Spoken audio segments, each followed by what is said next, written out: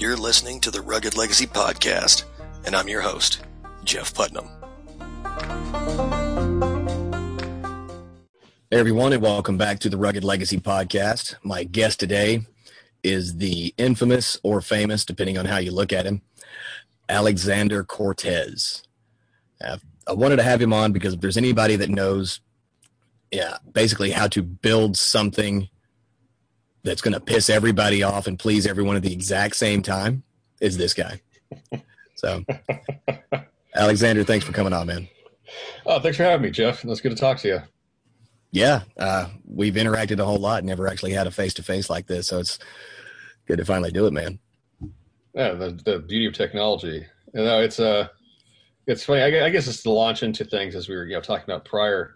I think, like when I got started online, for everyone listening, this was in 2012, 2013. So but my first article ever got published was in 2012, and it was for free. It wasn't like I was getting paid to do this.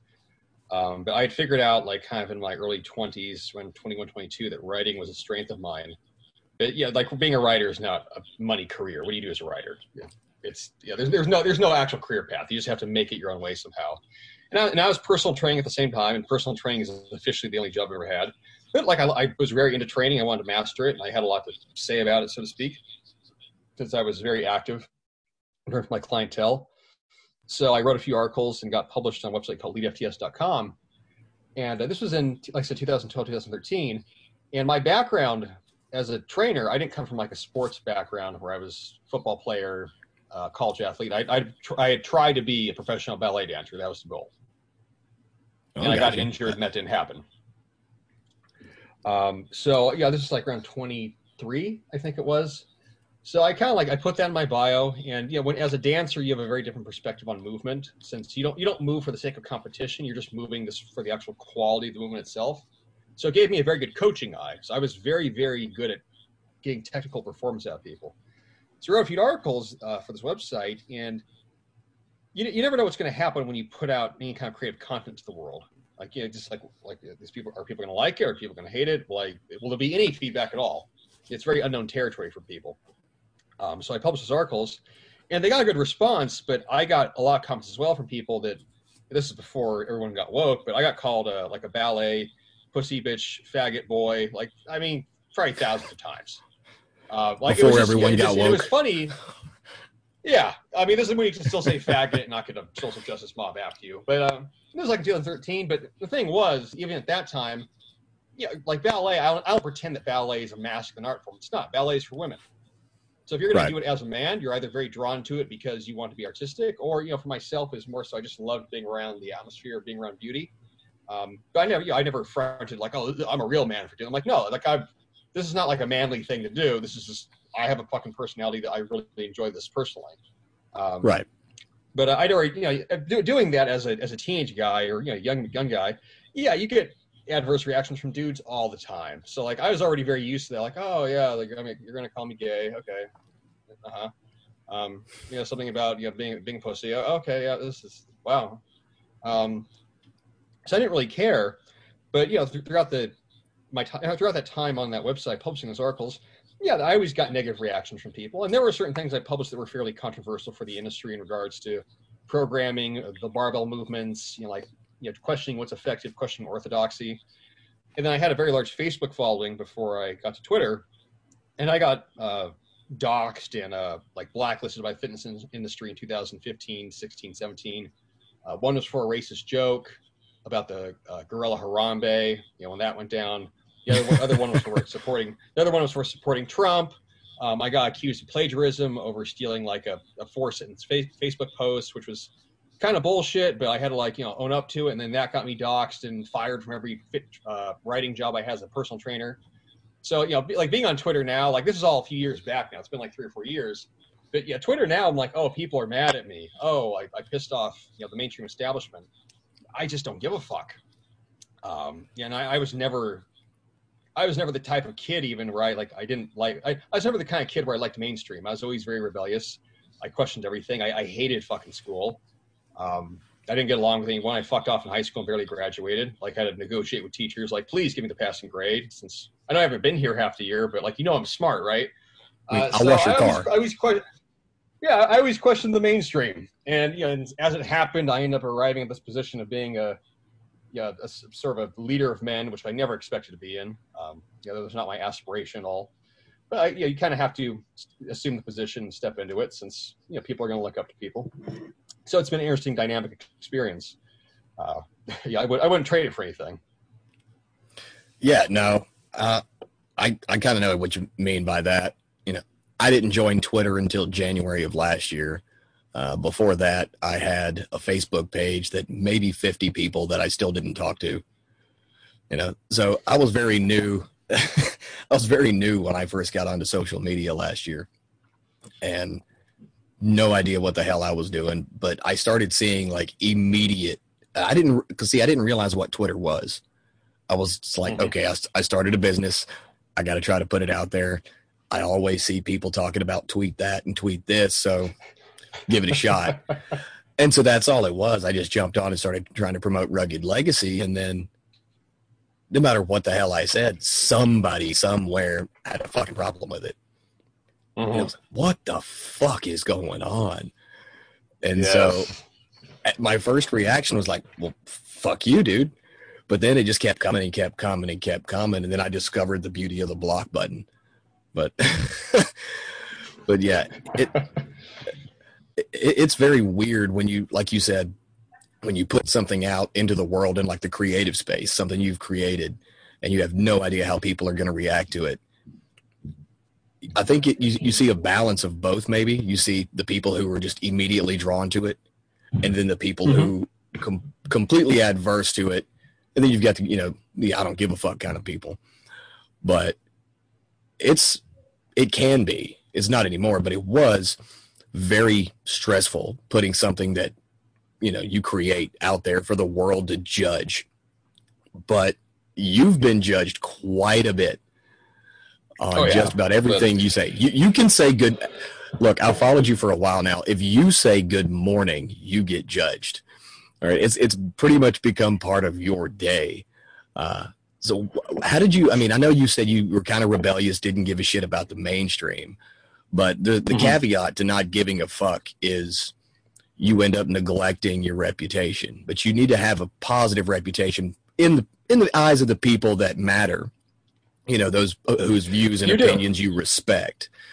But how did you get to the point outside of? I mean, I know growing up that way had a part of it, but outside of just that, what helped you kind of develop that mental toughness to be like, you know what, I don't give a fuck. I mean, you were on the damn news and just thrown to the ground for a list on how to be a more feminine woman, or how to be a good mother. It was one or the other. Yeah, it had to be a feminine woman, and then the 12 steps tweet was what it was. But that was fun. That's it. I mean, how should I phrase this? I've never considered myself mentally tough, like, in the sense where I look at guys, so let's say, like special forces or people that endure, horrific experiences, and like that requires a little resiliency.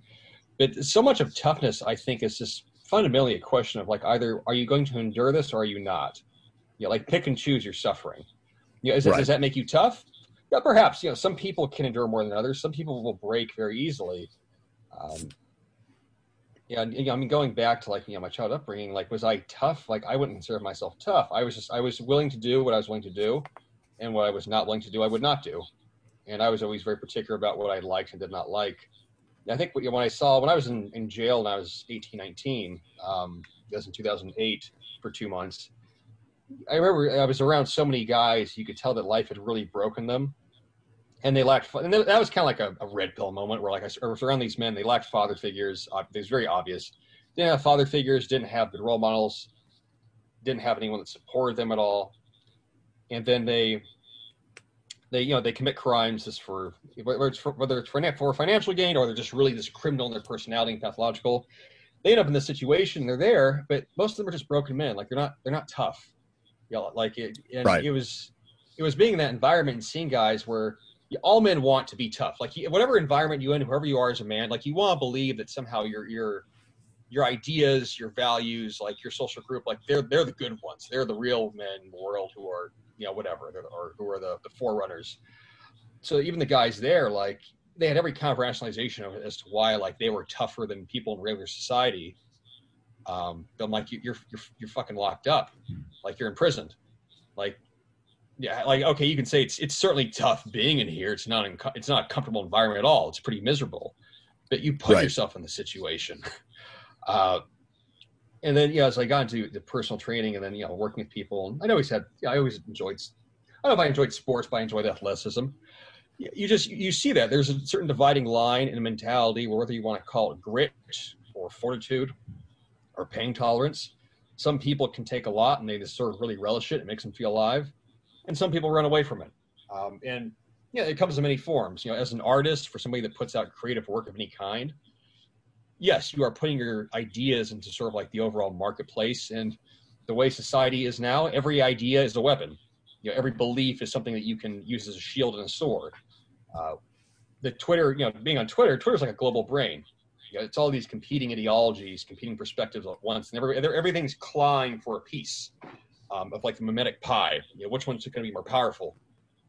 So it really becomes impossible to say anything without having somebody having a problem with it. And relative to being, someone that you want to live your life and have some freedom, if you're always worried about people judging what you're going to say, you're going to live in a mental prison of your own making. With reputation, though, like that's a complicated thing. Reputation. Since when I was in the fitness industry, at one time I had a very good reputation. Like, I was very acclaimed. I had like a really good circle of friends, and when I, got outed or, sort of shamed for being, okay, you're a racist, and then you're now you're a racist Trump supporter, and now you're a racist Trump supporter plagiarist. I completely just got my reputation destroyed. Like, everything I built, I just completely lost. That was part of the reason why I built up Twitter so much. I'm like, okay, let me try and rebuild here. And those people that hate me, like, they have perhaps their right to hate me. Like, I can't take people's hate away from them. Like, if you want to not like me and you want to believe that about myself, go ahead. Like, you have every right to not want to be associated with me. But then I just sort of discovered a new group of people where they said what they felt, and they were masculine guys. They were honest, and there wasn't any fucking bullshit about having to conform to a narrative opinion. I'm like, all right, you know what? I've never been a good guy, and I'll pretend to be. This new group of people that I've discovered are way better than the old ones. So I had to watch everything I said. So, let's see what this kind of turns into. But reputation games, it's a dangerous thing, since you can have a good reputation with one group and a terrible one with another. And if you have a mainstream job and you're around normie people, you're going to have to probably censor yourself. But most people don't have real freedom. When I was younger, I knew I wanted to be free. I didn't know what really that meant by want freedom. I want to be able to say whatever the fuck I want and do whatever the fuck I want and speak to whoever I want and not be constrained by anything, not be constrained by a boss or a job or, oh, you upset somebody who you don't respect anyway. I'm like, I don't want to have to deal with that life. And I saw that that's how most people live. You work within the system. But there's just this whole world outside of it that you actually can access to if you're self-made, if you want to call it that, if you're self-made, if you anti-fragile, like, that is possible. You can attain that, but it's going to require both rejecting and this on a certain level, just not caring about what other people think. Are you willing to suffer through that? Maybe yes, maybe no. You're going to have to make that choice yourself. Yeah. I mean, hell, my story. I ended up fucking homeless, living in a motel room, pregnant wife, 8 kids. Good story.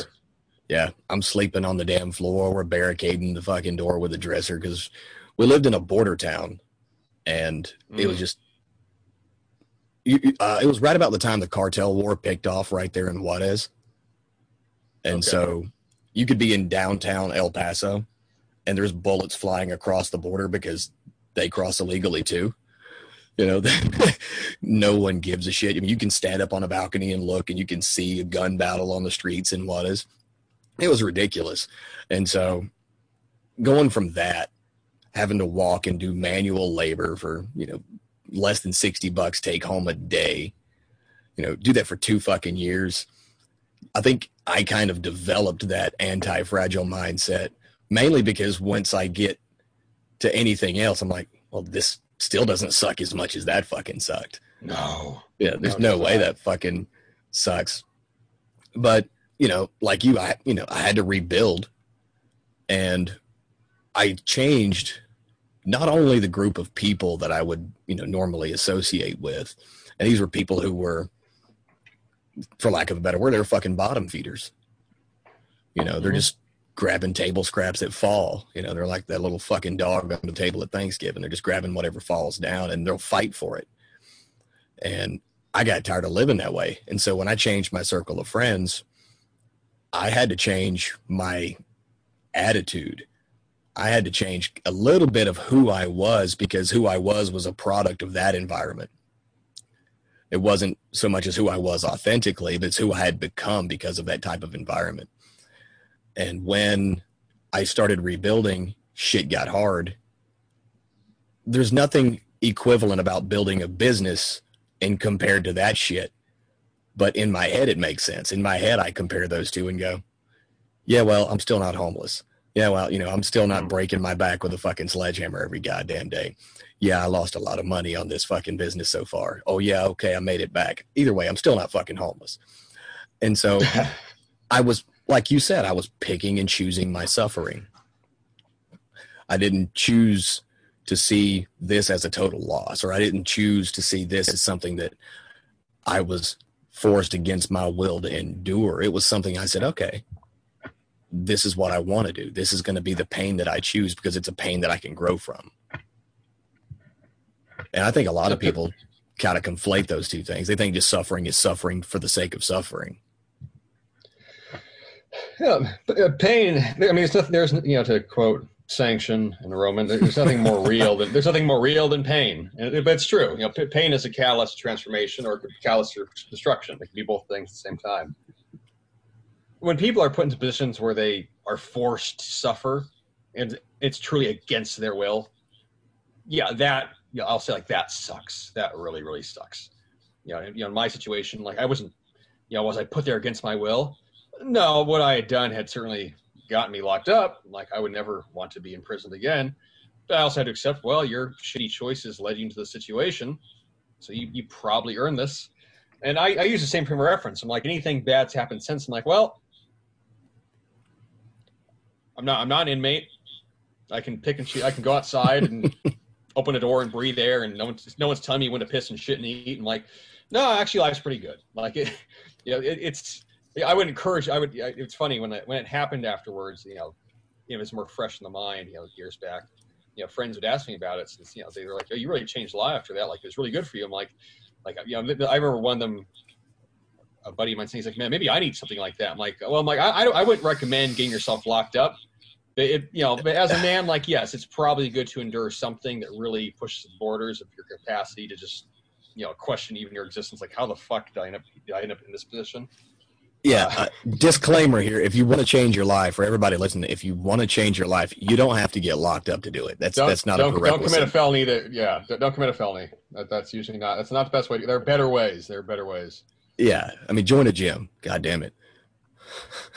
But everything after that has seemed on a certain level easy. Then even, you know, after, you know, I mean, I was a trainer for, technically I still am, from like 20 to, you know, 27. I didn't take my business fully online till I was, I just turned 27. Yeah, basically 2016. So 2017 actually, 17, 18, 19, going 20. So 2017 was the year where I fully went online, you know, working. And being online doesn't feel like work to me, because, you know, as a trainer, like, your job is, it's a fairly long job. You wake up early in the morning. It's a 5 a.m. rise time. First client's at 6 a.m. You're talking to people every day for 1, 2, 3, 4, 5, 6, 7, 8 hours, just nonstop conversation, instruction. If you work an evening shift, like, your day can very readily be like a 12-hour day. And it's not like sitting on your ass 12 hours. It's being on your feet 12 hours, and you have to be engaging with people. So, like, that was not, I wouldn't consider that an easy job. I wouldn't call it hard, but it's not easy. But after doing that for 7 years, like, being able to fucking, you know, sit in a chair and tweet and type on a computer, or be on my phone and be out and doing something, and somehow I'm still getting stuff done. I mean, that feels like cheat codes. You know, honestly, That's why I call it like it's like the cheat codes to life. Like, the internet it's amazing to me that you can do something, and if you can get traffic and you can grow your presence, your business, and it scales, you can do no more work in day 1,000 than you did on day one, but your results are 10x, 100x, 1,000x. That's remarkable. Yeah. So let's see. You were an aspiring professional ballet dancer, personal trainer, got locked up. You rebelled against everything. You hated the mainstream. You tried to cut deals with teachers just to get a good grade.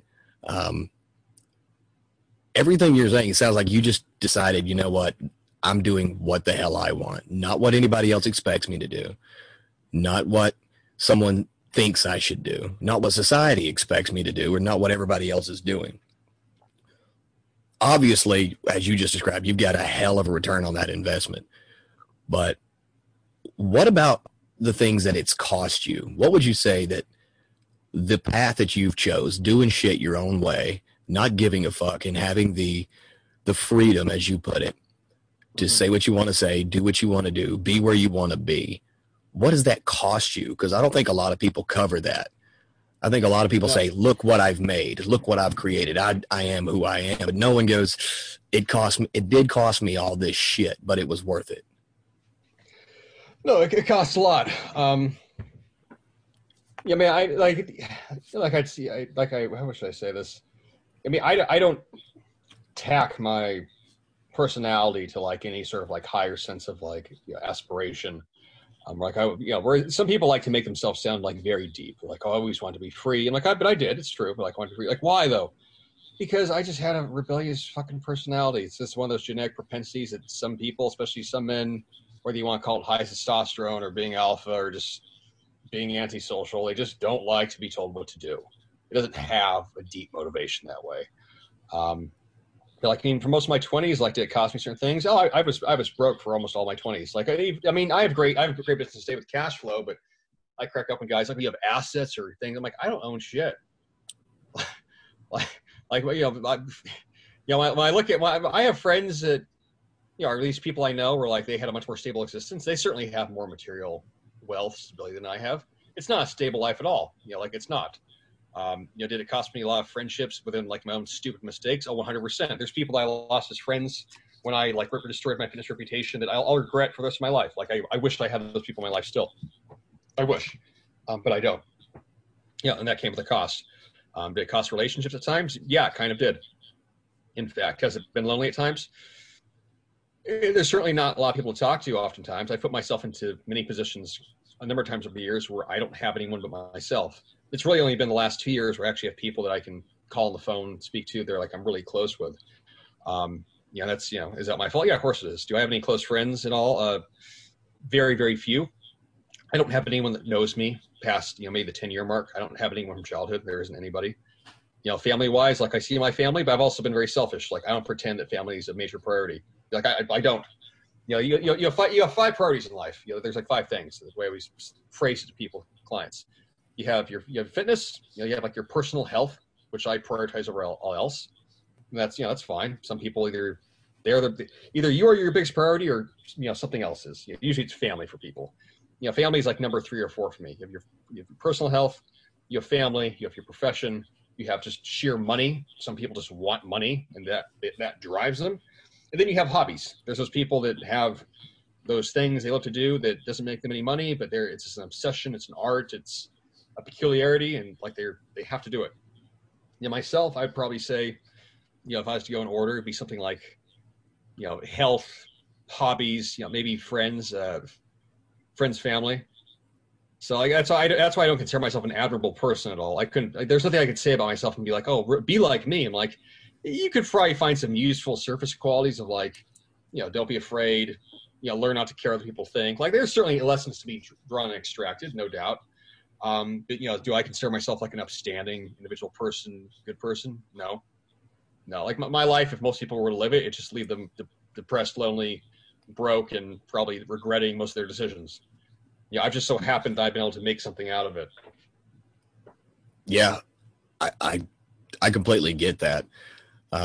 Like you, as far as my actual biological family, I was put up for adoption at age 12, yeah, late in life. So with my biological family, my brothers, my mom and sister and all them, I don't really have that much of a connection. Now, my wife and children are my priority. But the people, right, of course. But, the people who raised me after age 12, they had this very clannish type mentality where, you know, they have to call a sibling every single day. They have to see a sibling at least 75 times a week, you know, kind of attitude. And I can see someone today that I haven't seen in 15 years, and I'll talk to them like I saw them yesterday, and then I'm good for another 15 years. Yeah. You know, I've got shit to do. And like you said, you know, it can be lonely sometimes. Sometimes you're just reduced down to either yourself or your just smallest circle. But a lot of my, I guess you can call it a self-imposed isolation, kind of like yours. It was a self-imposed isolation, but it led to something. Was because I decided I was going to make something of the big fucking pile of shit that I was handed. You know, and there's people who decided they're just going to hang out in that same pile of shit. And of course, get pissed at you when you decide I don't want to smell anymore. And so I completely get that with the priorities definitely going to be a little altered, and I wouldn't recommend someone trying to be like me either. You don't have to do all of the shit and go through all of the shit that I went through just to, you know, be either successful or semi-successful. But no, it's I mean, my formula for success, I guess, like I try to put in perspective, since my family is there's no one else like me in my family.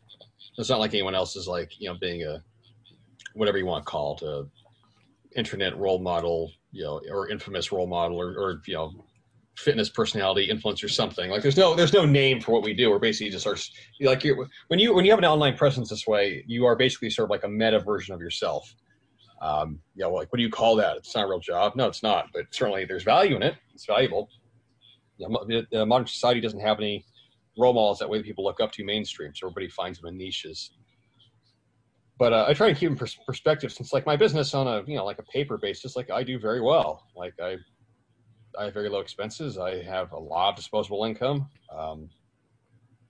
Yeah, I can afford almost anything I want within reason. I can't buy a yacht, you know, but if I want to fly first class, I can fly first class. Like you know, there's certain things like just, all right, whatever, just, you know, swipe the card. You know, but then like you watch how other people live, and it's like, huh. Like I try to check myself. I do, because like I'm always in danger, and I know this, of like losing the ability to relate to people sometimes. Like I am, you know, because I've managed to cultivate sort of this very closed off world on a certain level for myself, which is great. You know, like I have freedom to see the world, but at the same time, you know, regular, you know, average people, you know, people's problems, and I'm not a very patient person anyways. And like, I know that at times, like I probably lack empathy, compassion. Like you gotta remind yourself, like, you know, how Joe Blow, you know, actually goes about his day. So it's a strange thing to be in. Like I try to maintain some level of self-awareness, since it's always easy for, you know, for people when they get successful with personal brands. You can tell I'm not one to glamorize shit. Like I hate the fucking entrepreneurial stories of like, oh, I had self-belief, and, you know, the challenges and the struggles I went through, and, you know, I always had this dream and this vision, and, you know, doing this job, I have a message, and my goal is to change 1 million lives. I'm like, shut the fuck up. I know all that's, I know most that's bullshit. And not unless you had a very inflated sense of, not even ego, but just sense of delusion. Like, oh, you want to change 1 million lives? Okay. I'm like, that's very grandiose. I'm like, are you really that good? Or did you just accidentally kind of arrive into something that kind of worked, and you kept doing it, and there weren't other alternatives, and maybe you were invested in this, and somehow it kind of worked out. Now you have this thing that you have to make sense of. Yeah, I hate when people get idolized that way. It's like, oh, look at this person. I'm like, they're just a man. Everybody is just a man. That's what you are. You know, it's like everyone's level. I mean, metaphorically speaking, everyone is eye level with each other that way. So don't position yourself as being, you know, something where you have this sort of gifted, blessed path. You didn't. Nobody does. You know, maybe at the end you get to, you know, hit some kind of level where, like, wow, this person has, you know, wisdom and prosperity and a level of love in their life is truly exceptional. I mean, and if you do, that's amazing. Yeah, good for you. Like I feel like my life's pretty amazing in that regard. But you know, to say that there was any kind of clarity to that, like just do this, and I knew. I'm like, I didn't know anything. I just had a belief that it would somehow work out. You know, which is a very vague but very powerful belief. Like, I'm going to make this work. I can make this work. Yeah. What does it actually look like? Yeah. I don't know. I think I said those exact words to my wife when I was starting Rugged Legacy. I said, I don't know what it's going to look like in a year. I'm just going to try it for 10 years and see what the fuck happens. Mm-hmm. And if I make some fucking money, cool, I made some fucking money. I kind of had an idea that it would work out. I didn't even have like, I don't have a 5-year plan. I don't have a 10-year plan. I don't have these gradual increments or milestones that I'm planning to meet to where my life will look like X at the end of it. I just figure it's going to work out because I'm not going to stop. Yes. Yeah. No, if you don't stop, then what's going to stop you? For most people, there's no real obstacles. It's just yourself. Yeah. That's something I've tried to work on more recently, the past maybe a year or so, year and a half, where I reached a level of success where I'm like, well, you got to 6 figures, like that's a big thing online, right? Like I'm a 6-figure income, Yeah. shit, right? But yeah, you got 6 figures. I'm like, oh wow, like I remember like it felt good to make money, like a very basic level. I'm like, I could talk marketing and fucking web traffic, and I could get very granular with that. But like I remember making like $400 the first month. Like I think I had like products I was selling. And like that was I basically I made like probably 180. Then it was like $400. I'm like, wow, $400, holy shit! I remember when I made 1,000. I remember when I made like 3,000. I was like, oh shit! And I remember like 10K was like that was fucking mind blowing. I'm like, if I do 10K every month, that's $120,000 a year. Holy shit! 100,000. Wow.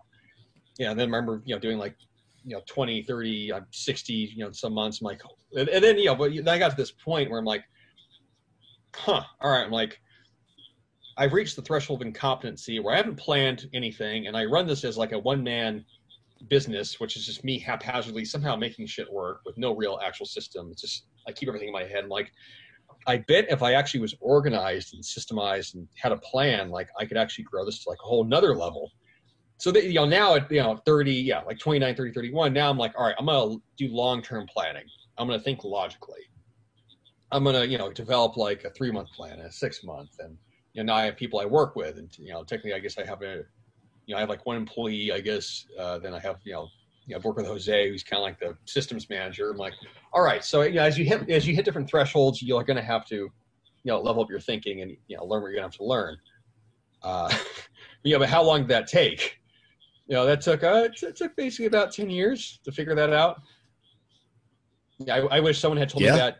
I do sincerely wish. I don't know if I'd listened, but if someone had told me at 18, 19, 20, like, hey, like you should really try to plan long term, and here's how you can do it. And here, like, if I had the right role model for that, I probably would have listened to them. But no one said that. They just, the only direction was just get a degree, and if you have a degree, degree means job, and that was about it. That was it. Yeah. The problem with that was trying to have a structure, or like you said, your long-term planning is 3 months, 6 months, 1 year, but you see all these people preaching you need to have a 5-year plan, a 10-year plan, and all this other. If you're doing your own thing, there's no fucking such thing as a 5-year plan, because that shit's going to change within 90 days, within 180 days.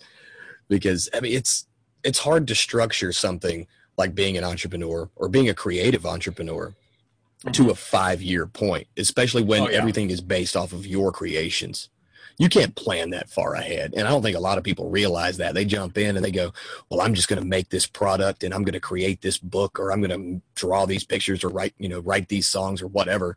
And then in 5 years, dude, you might not exist in 5 fucking years, because you have no idea how people are going to respond to your creations. It's always fluctuating. Oh, I mean, yeah, absolutely. Like it's a dynamic environment. That's the thing. Like if you're going to sell something, you're actually going to start your own business. Like you are operating in a dynamic environment, which is the public, the internet, social media. It's multivariable. And you can find there's certain metrics that hold up. Like if I get X amount of traffic and X amount of conversions, if I have this that, like there's certain things that are proven that way. But the level of dynamicism, it's not comparable to like a sort of a clean stage, let's say like a college education. What I realized in college, and this took me a while to really crystallize, is that even for people that don't go to college, the thinking from public school and the collegiate system of you have year 1, year 2, year 3, year 4, like this very linear model of here's this stage, and then here's this stage, and like, yeah, this idea that you just proceed through the steps, and that life proceeds on a fairly, expectory pace of like, yeah, so this will happen, or expectation, this will happen, and this will happen, and you don't have to really worry about too much. When you're in school, like, that's why college, I know that's why the college fucks people over. It's like, well, all right, if I got 120 credits when I graduate, okay, then you get in the real world. Okay, well, how do I get this promotion? How do I, get financial independence? How do I do all these other things or actual real life? There's no fucking plan for any of that. You can think there is, you can hope, people wish there was, but there's not. You're going to have to figure that out yourself, and especially in regards to money and relationships and social circles, and where do you want to be in 20 years? So I mean, like planning's bullshit. Like, what you can have, I think, is you can have intentions. If you have something that's very clear cut to you that you have a passion for, you've been a drive for, you can reverse engineer an intention that way. Like, all right, like I want to be at this level for this particular thing that I'm just all about. I know I'm gonna have to do this. I'm gonna have to do this. I'm gonna have to do this. So I have some idea of what the path is. But, the actual process of walking it, that I don't know, but I can at least see some significant marker points. Let me just try to keep those as sort of the North Star and direct myself towards that. That does work. Like, that can work. But, the idea of like perfect planning, in today's modern world, maybe that worked 30 years ago, but it doesn't work now. And it's not coming back. The world is too big. Oh yeah, changing too rapidly. Yeah, I mean, it sounds really, really safe to go, like you said, using the public school kind of system. I do year 1, then I do year 2, yada yada yada, year 12, and then I do year 1, 2, 3, and 4 of college. That means degree. Degree means job. Mm-hmm. Job means I meet the right woman. Meet the right woman means I get the family and the house and da da da da. It sounds good. Yeah, it sounds really good, but the problem, like you said, they teach that and they get so ingrained, and that system of progression gets so ingrained into young people when they're in school and in college, when they get out, and it's just fucking chaos. And a lot of the development that happens between graduating college and finding success is just you being fucking opportunistic. You go, oh, that guy died. I wanted his position. I'll go talk to the job. I'll go talk to the boss and see if I can get the promotion. That guy died, or that guy transferred. I mean, it's a lot of just being opportunistic and jumping on whatever comes your way. There's no set system for that. There's not. I mean, that's, there's an element of luck to life that people don't talk about now in modern times, but, like this like very sort of a Grecian idea of like the idea of like fortuna, the idea of fortune. We like to think of luck today as like, it's all about hard work. You just work hard and you get lucky. I'm like, there's a certain like level of truth to that. Like, it's not untrue. It's very like American Puritanism, like hard work and work ethic. I'm like, yeah, if you work hard, you're definitely exposed to more opportunities. But there's also an element of luck where sometimes good things happen to people at certain times for no real reason. Sometimes bad things happen. And your life is oftentimes, the path of life is oftentimes decided, or at least it will pivot on those moments of fortune where it's like you have a huge opportunity that you didn't earn and you didn't deserve, but like it came up, you better jump after it. Or you could be something that's terrible. It's like, oh fuck, I need to rebuild. Oh shit, I lost my job. Oh wow, like we got thrown out of the apartment because someone didn't pay rent, and now like I'm kind of fucked. It wasn't my fault, but I'm gonna have to somehow fix the situation, and so on and so forth. And those things just happen. But the idea is a progression. It's just, I mean, you do progress, but I think one of the real fundamental, like sort of like this very deep, even like transcendent qualities that modern indoctrination strips out of people is that of intuition, like your personal intuition as to what you feel is true, what you really want, what you should try to become. You can't be given that. You have to find that yourself. And the only way you find that is by challenging yourself, by putting yourself in new situations and novel situations, in positions where you are, going to, sort of have your frame tested in various ways. There's no other way to develop that. And when you're in a safe environment like that, just you have no instinct that way. You have no intuition. So then when you get put into the real world, like not only do you not know really quite what to do, you don't know how to react, and you don't even know what's true and what's false in a certain way. It's so easy to be misled, and that I see that because that's why people attach themselves to certain ideologies are people attach themselves to certain gurus, or people attach themselves to, like, this is the answer, like, this idea, this frame, this person, like, this political spectrum, like, this has the answers. Like, nothing has the answers. There's no complete system that way. The world is too big. But like, hopefully if you can find the answers, well, you don't have to think. Now again, you're going back to that safety. You're going to be directed by something. Part of being a man that I try to tell younger guys, and like, it's a hard thing because you can only experience it, right? You can describe it, but can you really teach it? Not really, but you can at least describe it to them. Like, you have to develop your own intuition, and that sense of intuition, instinct, that's what you want to use to lead your life. But the only way to do that is to fundamentally just venture into the unknown. That there is no other way. Are you willing to do that? Are you willing to not be safe? In your life. And that's a big challenge. Like, that's not an insignificant bridge to cross. No, a lot of people, as humans, we're just so drawn to things that are nice and neat and patternized, and they get drawn to trying to fit everything into these little boxes. Like especially with political ideologies, or with whatever online guru guy they follow. They take everything they say as doctrine or dogma, and they think, like you said, this has the answer. Mm-hmm. And they just allow for, like, they have zero allowance for any kind of nuance or gray areas. And, or they take it to the extremes, where it becomes like zealotry and fanaticism. And they just become a shadow of whatever proverbial god they've decided to worship to give them the answer, because they didn't have the fucking balls to just stand on their own 2 feet and get their own goddamn answers.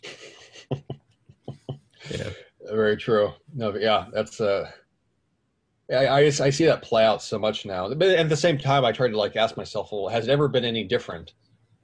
Like, I mean, we live in, like, what Jack Murphy calls, like, a liminal age, where, like, society and sort of the world at large it's not stable.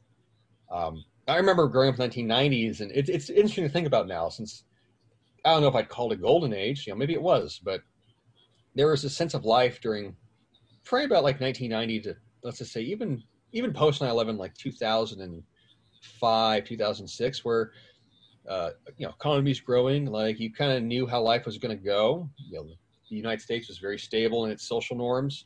Stuff wasn't really changing too much. Styles changed, fashions changed, but people thought what they thought. Politics was, maybe you'd argue somebody and that was it, but it was just very static. And then right around the Great Recession, and after that, just this huge shift, both, nationally and globally. And now, like, nobody, it's always my running joke with younger guys, like, nobody knows what's going on. The adults don't know what's going on. The boomers don't know what's going on because they're outdated. The Zoomers don't know how to live because they're all these negative. It's like, nobody knows fucking anything. On a meta level. So everybody's trying to figure it out. But that's why I know the individual sort of brands, the personal brands, are so popular now. Where if you can somehow find someone that seems like, oh, this person has it figured out, that's the guy, man. Like, follow that guy. Like, do what he says. I'm like, that's great. It also might lead you off a cliff. You're gonna have to maintain, like, your own sense of awareness with this shit. Yeah, it's like moths to a flame. You get attracted to it. Next thing you know, your fucking wings are on fire, and you have no idea what the fuck just happened. But like I said, it's because they see that safety. They see that, like you said, that guy's got it all figured out over there. I'm going to go do what he's doing. You have no idea that he's fucking tiptoeing on the goddamn edge, and what you see looks like it might be safe. But you're not seeing shit from his perspective, but everybody just wants to follow that one thing that, is like the red pill whole movement thing. It has some answers, doesn't have all the answers. If you're just getting out of a fucking shitty ass relationship, and your wife was banging all of your brothers and your mom, and now you're divorced, there are some answers in that. But then there's the guys that just stay in that fucking mode, and they don't have any kind of progression because this felt good, this felt safe, and now I'm here. Oh, and I think that's why we saw that whole side of Twitter kind of crumble. Oh yeah, that was like the funny thing with Twitter. It's like, oh, the Manosphere War. Like, what do you think? I'm like, I was very like I try to be very public with it, but it's also like one of those weird, stupid social media situations of like how do you even describe as somebody? I'm like I mean, I was I said what I said in Twitter before. I'm like like yeah, there's useful things to this. A lot of this gets really like I call it retarded really fast. It's guys who were unsuccessful with women, unsuccessful marriage. I understand they're bitter and angry, but it just becomes that what I call it the death spiral. I'm pissed off and bitter and angry, and I got hurt by a woman. I'm like, it's just immature men, like a majority of this. It is. There's a reason why it's like I call it it's like a manosphere ghetto. It doesn't really go anywhere oftentimes. And then then it got ghetto. Yeah, then it got divided up. It got gentrified. It got gentrified. That's what happened. It all got gentrified. Yeah, and I was never that invested in it because like I couldn't relate to a lot of it. I'm like I remember reading some of the material. I'm like, this is cool. I'm like I never struggled with women. I was never that guy where I'm like, oh man, I'm beta blue pill Billy and I'm listening to I don't know Stacy get fucked by Chad Thundercock. I'm like, I was Chad. So I can't relate to most of you. I'm sorry. Like I'm not gonna fucking bullshit that. Like I can't. Yeah. Like I was Chad. Like sorry, I was the one that ruined all your fucking lives. Okay. Like sorry. So like, but yeah, this is useful and good. But yeah, I mean, I guess the divide really came with like the Rolo thing. I'm like, I didn't have anything personal with the guy. I'm like when I got to know him in like our social circle, 21 Con, we had a private group. I'm like, I found out that. I mean, this is gonna sound like me being a dick, but like this is his thing. It's like, yeah, he wrote the books and they're very helpful to guys, great. But talking with the guy, like, yeah, he's very petty. He's kind of like a little bitch oftentimes, just like getting pissed off at this person, that person, hated this guy, hated that guy. It's very insecure behavior. And then he lied about inviting a reporter over, which is true. Like, that was the big thing that bothered me. I'm like, since we had that reporter thing happen at the 21 Con where, she showed up and supposedly someone had invited her. It's like, well, none of us did. What the hell? He did, and then he's lied about it for like 6 months. I was like, that's just fucking dishonest, dude. Like, what the fuck? So I was like, after that, when Anthony like did the whole done and dusted thing, I'm like, Anthony went ballistic with it. Hey, that's him. He's gonna do that. Yeah, I know that a lot of those guys fucking hate my guts. Keep on hating, like I'm still here. So it is what it is. Yeah, I mean, I never gave a fuck about either side. Yeah, honestly, to be honest. I mean, I've been a. It reminds me. I've been a Red Man group speaker. Mm-hmm. I've done that twice.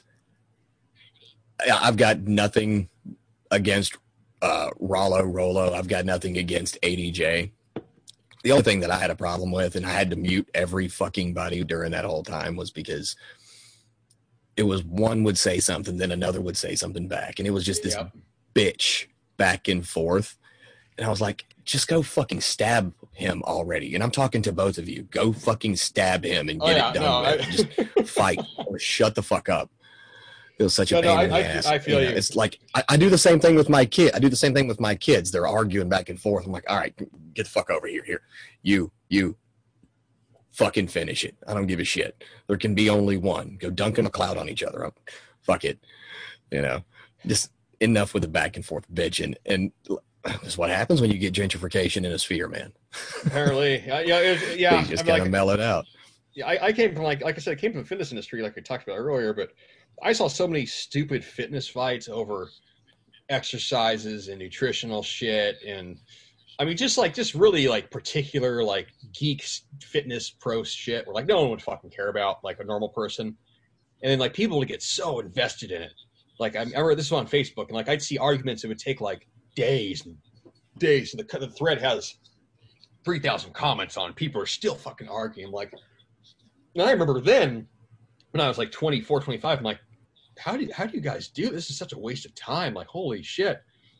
So then like fast forward 5 years, I'm like, again, like just be blunt. I'm like, I just don't give a fuck. Like how are you wasting this much time on this? How? Like follow who you're going to follow, believe who you're going to believe. Hopefully you get what you want out of life. If you don't, your fault. Shoulder shrug.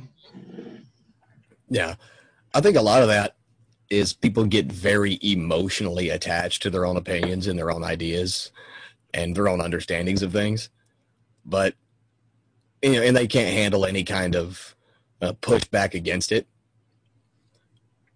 But yeah, I mean, you get if I just look at your fucking timeline, you get pushback on every goddamn thing you say, but you still don't give a fuck. Are you just not that emotionally attached to your ideas, or you just throw it out there and it's with a take it or leave it kind of attitude? It's just it's take or leave it. I mean, here's the thing. Like, I mean, and anyone, people could readily accuse me of hypocrisy, and they'd probably be correct. I'm not one for arguing, and I mean that in the sense, like, if someone that I respect has a disagreement with something, like truly a fundamental root disagreement, I'm like, all right, I'd be willing to hear like a counter argument, something like that. But that's not 99% of the interaction. It's just people just reacting to something that just they didn't like, made them feel bad. I disagree. I'm like, I don't give a fuck if you disagree. Like that. One of my like, sort of my mentors said something years ago, which was very useful. Is he had a large Facebook following, and he'd been personal training industry like 20 years. This guy's a pro. Guy's masterful. Okay, like I mean, literally one of the top people in the world at what he does. And he'd post stuff and this, that, and not even like controversial. This is fitness stuff, but you know, people have opinions on how things should be done. And he had people arguing in the comments. Well, you know, you say that, blah, blah, blah, you say this, that, and you know, they go back and forth. Or he wouldn't go back and forth, but you know, those little like weird feuds would take place. And he said something years ago, and it was just like 3 sentences. He's like, my feed is a one-way conversation. If I want to have an argument about something, I will talk to someone who I respect, and we'll have a discussion. I'm not going to argue with people I don't know. I'm not going to argue with anonymous people who I can't even see their face. Well, he didn't say that, but I'm not going to argue with people I don't know. He's like, this is a one-way conversation. You can take it or leave it. And I adopted that like very strongly, and I was already kind of doing that. I'm like, yeah, Twitter, like this is take it or leave it. Like like if you go through my own Twitter feed, you know, someone's look at, I don't go argue with people. I don't show up on someone else's timeline and be like, oh, this is wrong. You're wrong. You know, you're like, how could you even think that? Or look at this guy. I'm like, I don't care about anyone else. Like I retweet the people who I am friends with and I want to support their business. And definitely I follow people who I find interesting that are intellectually stimulating. I'm not here to argue. I don't consider arguing a productive usage of time. Yeah, I did debate in high school. If you're into debate, like you specifically will prepare an argument, research a subject, know what your points are, know the counterpoints. You should be able to argue against yourself. Like that's what real argument is, for the sake of like, you know, like real intellectual, let's say like adaptation, you know, leveling yourself up. Yeah, petty social media fucking argument, it's just a massive waste of time. That's why I'm so liberal to the block button. I'm like, you know, if someone doesn't like it, block. Like, I got like 7,000 people blocked now. It's great. You know, I have like a virtuous bubble. That's amazing. I deal with zero bullshit on a daily basis. 99% of the interactions are positive, and the pushback I do get, they're gone. Yeah, I had tweeted a metaphor last week.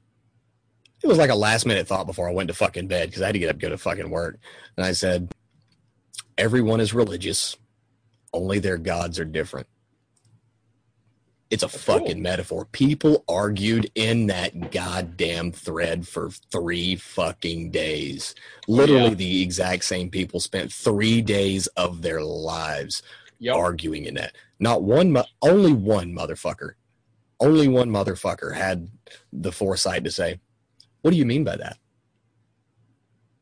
And so I explained it to him. He goes, oh, you're absolutely right. Oh, okay. Looking at it that way, it makes sense. But there are so many of the fucking literalists in that goddamn tweet. Well, if you look up the dictionary, what the definition of God is, it means... Yeah. Oh, yeah. Yep. Just heavy sigh. You're so smart. I don't think I replied. I think, yeah, wow. I'm impressed. I retract my statement. Yeah. No, I've used that with reporters sometimes. I've been contacted like, so you've been called these things, and what's your response to this? And like, the funny thing was, I've been contacted a lot by, like I said, these reporters, and they never publish anything because I know they have nothing to use. It's like a kill shot. So they'll contact me with something. It's like, so what do you think about this 22con? Like, so like I had someone from like Yale Press, something like, so what do you think of this? Is this really like a sexist? You know, like whatever adjectives you want to use, sexist, Nazi, manosphere, incel, woman hater, misogynist, blah, blah, blah. I'm like, I literally like replied back. I'm like, you're right. Everything you think is right. You're so smart. Good reporting. Just like, and they never, like, I've said that at least, God knows how many times. I never get a reply back because it's just like, fuck, you know, it's just like, it's both a fuck you. It's like, well, all right. And you know, they know they just got fucking played. Like, you're right. You're smart. Yeah. Like, you disagree with me. They come right. on the news and you're right. Yeah, they just go out there to tell everybody it rained yesterday. Yeah, we know. Yep. Okay, that's useful. Thank you. But yeah, no, I think a lot of people can benefit from just taking things a little less seriously, and I think a lot of people can benefit from, like you said, learn to not give a fuck about what people think unless they're the right people, because there are some people you should actually give a fuck 100. what they think. 100. You know, if you have a mentor and you don't give a fuck what he thinks, well, obviously that mentor or that coach is not doing you any goddamn good because he can't get through to you. But I think from what I've seen, and I followed you probably from the beginning of my Twitter journey, which was it 14 months ago. The first thing that I got drawn to was, this guy gives no fucks. But then you were a hypocrite and you gave a fuck. And that was my first thing on Twitter going, oh, so there's going to be people who don't understand that it's not black and white. And that happens a lot.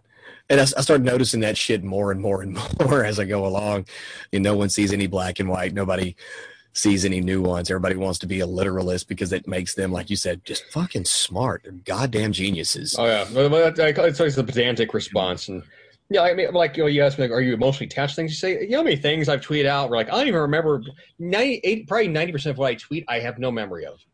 It's like something I said, and like maybe I did mean it, like I meant it, and maybe I do believe it, but is there like a deep emotional egoic investment attached to it? I'm like, it's just no. Like I use Twitter sort of like a mental, like sort of like brain dump where I think very, very, very fast. My brain's always going this, light speed. So it actually it sounds funny compared to most people. Like I feel like it actually helps like my mental health. I'm like, I get this thing where I can just be like kind of this like thoughts, thinking about something. I'm like kind of ill formed. And I can, and writing is always a tool to focus, right? So I can write, I can focus, I can sort of, hone my thoughts, sharpen them up, and maybe it comes out and it sounds good, maybe it doesn't, but I'm like, oh, okay, like it actually helps me to think. Like honestly, like that's why I use it so much. Like it helps me think. I feel like legitimately feel like it's made me a better writer. It's made me a better teacher. It's made me better at sort of seeing through bullshit. I've definitely gotten better at being able to explain things in fewer words, not being so verbose, since I know I can talk a lot. So it's great. But when people, read stuff and they flap the handle over it, like I've realized, like, yeah, a lot of people, the way they view social media, it's sort of like watching almost like a preacher proselytize. Like, well, you said it in the sermon, and you didn't mean it, but you said it. I'm like, one, you're taking it really, really, really literally. Two, people say things sometimes just to say them. Is everything we feel real? Is every thought we have the concrete truth written by God? No. Life exists on this fucking, infinite spectrum of experiences and fucking mixed beliefs and confusion. There's so much that we go through that to even try to accurately put into words, there's not words that are sufficient for it. People's motivations oftentimes are unknown even to themselves. We don't necessarily understand ourselves that well. Most people don't. So to read things in such a way, like you're just going to make yourself fucking miserable. But I also take advantage of that all the time when I'll say that in threads. Like, I want you to interpret this in the way that hurts you the most. Whichever fucks up your feelings, that's what I meant. So like, there's an element of humor as well. Like it's like the meta satire. Yeah, like it goes back to that self-awareness thing. Like, I don't want to ever take myself too seriously in whatever this, technological social media global brain journey is. I mean, if you're going to do things the way you want to do, you can't do them all 100% serious. I can't spend my entire day just talking about, fatherhood and being a husband and manhood. Sometimes I just want to make fun of people that I know. Oh, yeah. And sometimes I'll have an idea or a thought, and it's almost like you said, it's almost like a place for a brain dump, and you can just, it's therapy. You can get the shit that's been twirling around in your fucking head, and you write it down. You put it in front of other people, see how they react, and go, "Oh, okay, yeah, I see how that could be. Okay, yeah, that's not right." And you figure out what the fuck you meant. Hell, you don't even know what the fuck you mean when you tweet the shit. Sometimes you just throw it out there and see how people react to it, and see what maybe that is what I meant. Yeah, but it's really cool to, maybe, you know what? yeah, it's really cool to see things like that happen. If you can use something that is so amazing now, you know, this, it's like you said, a giant brain, and you get all these different neurons, which are the users talking to each other, and you get to see what the fuck happens. You know, it's cool if you can use it as a tool, you know, like you have, like I have, like the people in our circle have. But it's really easy to get sucked down that fucking, oh, I've got these haters, I'm going to argue all day. And like I said, I wanted to have you on because you've got more haters than you have fucking hair on your head. And yet you just go through it completely unfucking phased. And it's fantastic. I mean, I should probably care more. It's probably like a personality, you know, aberration, honestly. But yeah, no. Keep not caring. It's good. Yeah, no, it was. I said something to the effect of like, you know, 99% of people are consumers and 1% is producer. And statistically, it's actually quite true. But yeah, I would add like a third category to that, where not everyone is going to be a producer. Like, I'm not telling everybody like you need to be a, you know, selling personality figure influencer online. That's not the point. But you can be a producer. You can be a consumer. You know, and every producers also consume, and consumers might produce. But I think there's a third category where you can be a learner. You can be a person that recognizes that, okay, I have these tools available to me. It can be used to augment my life. You know, and maybe I'm not going to contribute all that much. Maybe I don't have much to contribute. Maybe I'm young. Maybe I'm just a private person. But you sure as hell can use it to learn. Yeah, like I'm staggered by the number of resources that are available now. Like yesterday, I was asking people like, hey, would be a good way to learn Arabic? I could have typed into Google and gotten like a bunch of responses. I typed into Twitter. I got like 100 people replying in my inbox, sending me phenomenal recommendations. Here's a book. Here's a teacher.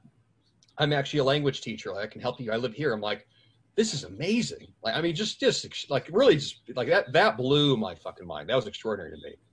I'm like, I have these people that I can call friends. And like they're helpful. And I've got like a breadth of experience that's immediately available to me. Like, there's nothing else like this. Yeah. And people like, I legitimately wish more people appreciate social media for that. That if like, you use it correctly, you can have a very amazing, like you can have amazing life. Like you can. It can give you everything that you need, whether it be learning, whether it be support, whether it be just entertainment. Like, I mean, if you have a sense of, you know, intention, you know how to balance yourself out, and all those things are, you know, relatively under control. I mean, like, really, what's stopping you from maximizing it? You know, or you can be that person that just fucking gets in online arguments. You know, pick one, choose. Yeah, I mean that pretty much sums up the choices you can make.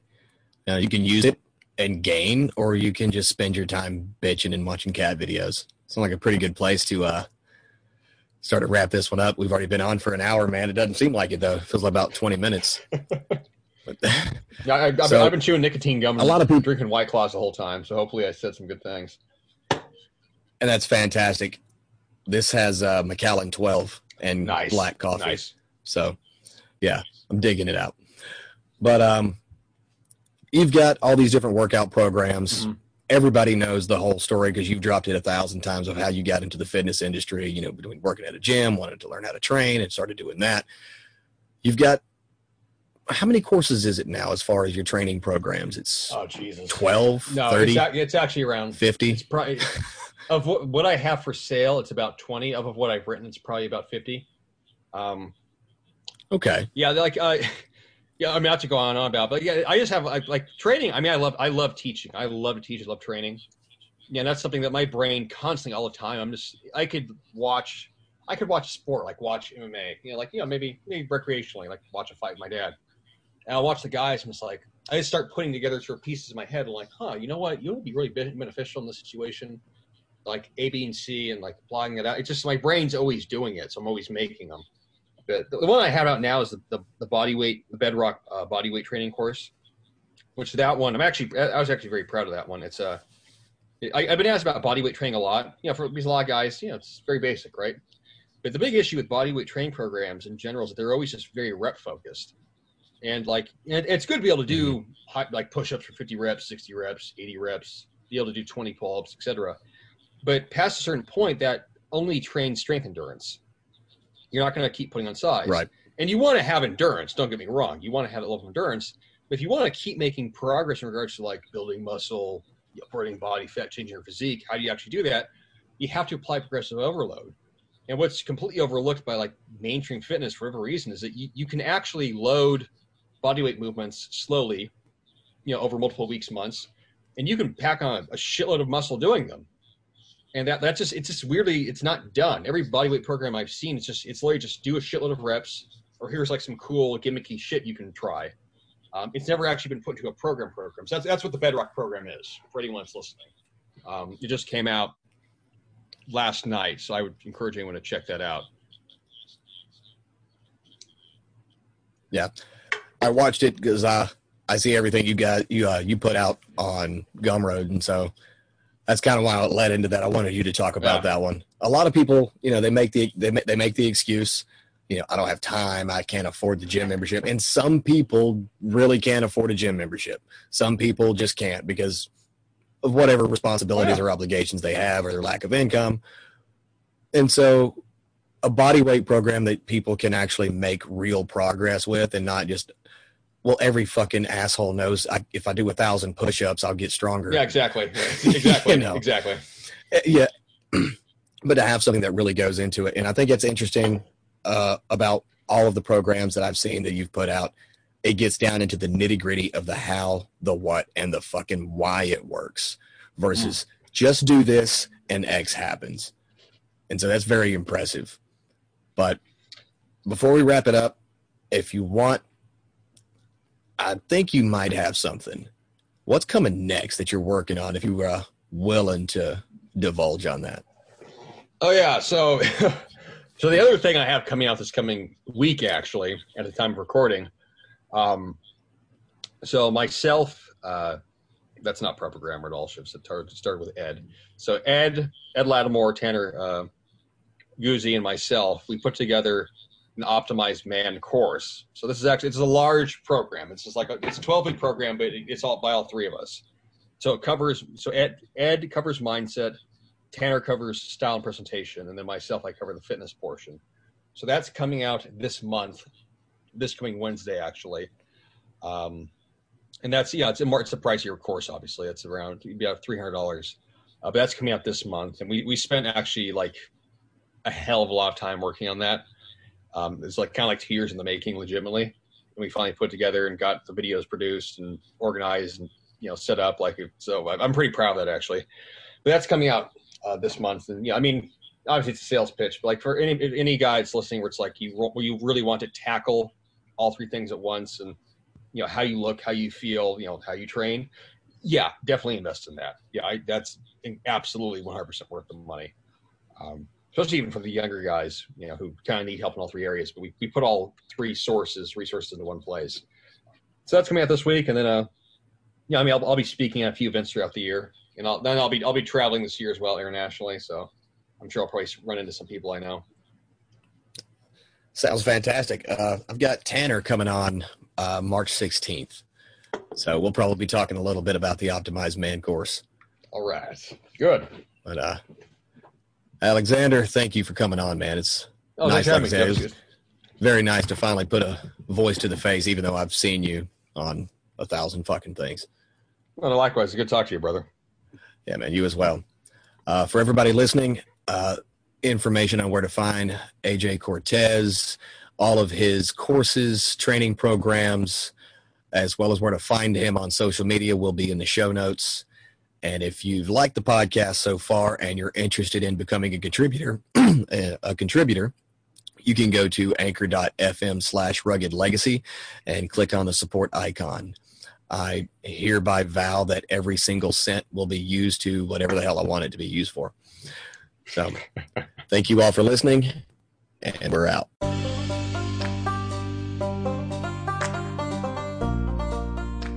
Everyone wants to rise from the ashes, but very few are willing to set themselves on fire. This has been a Rugged Legacy production.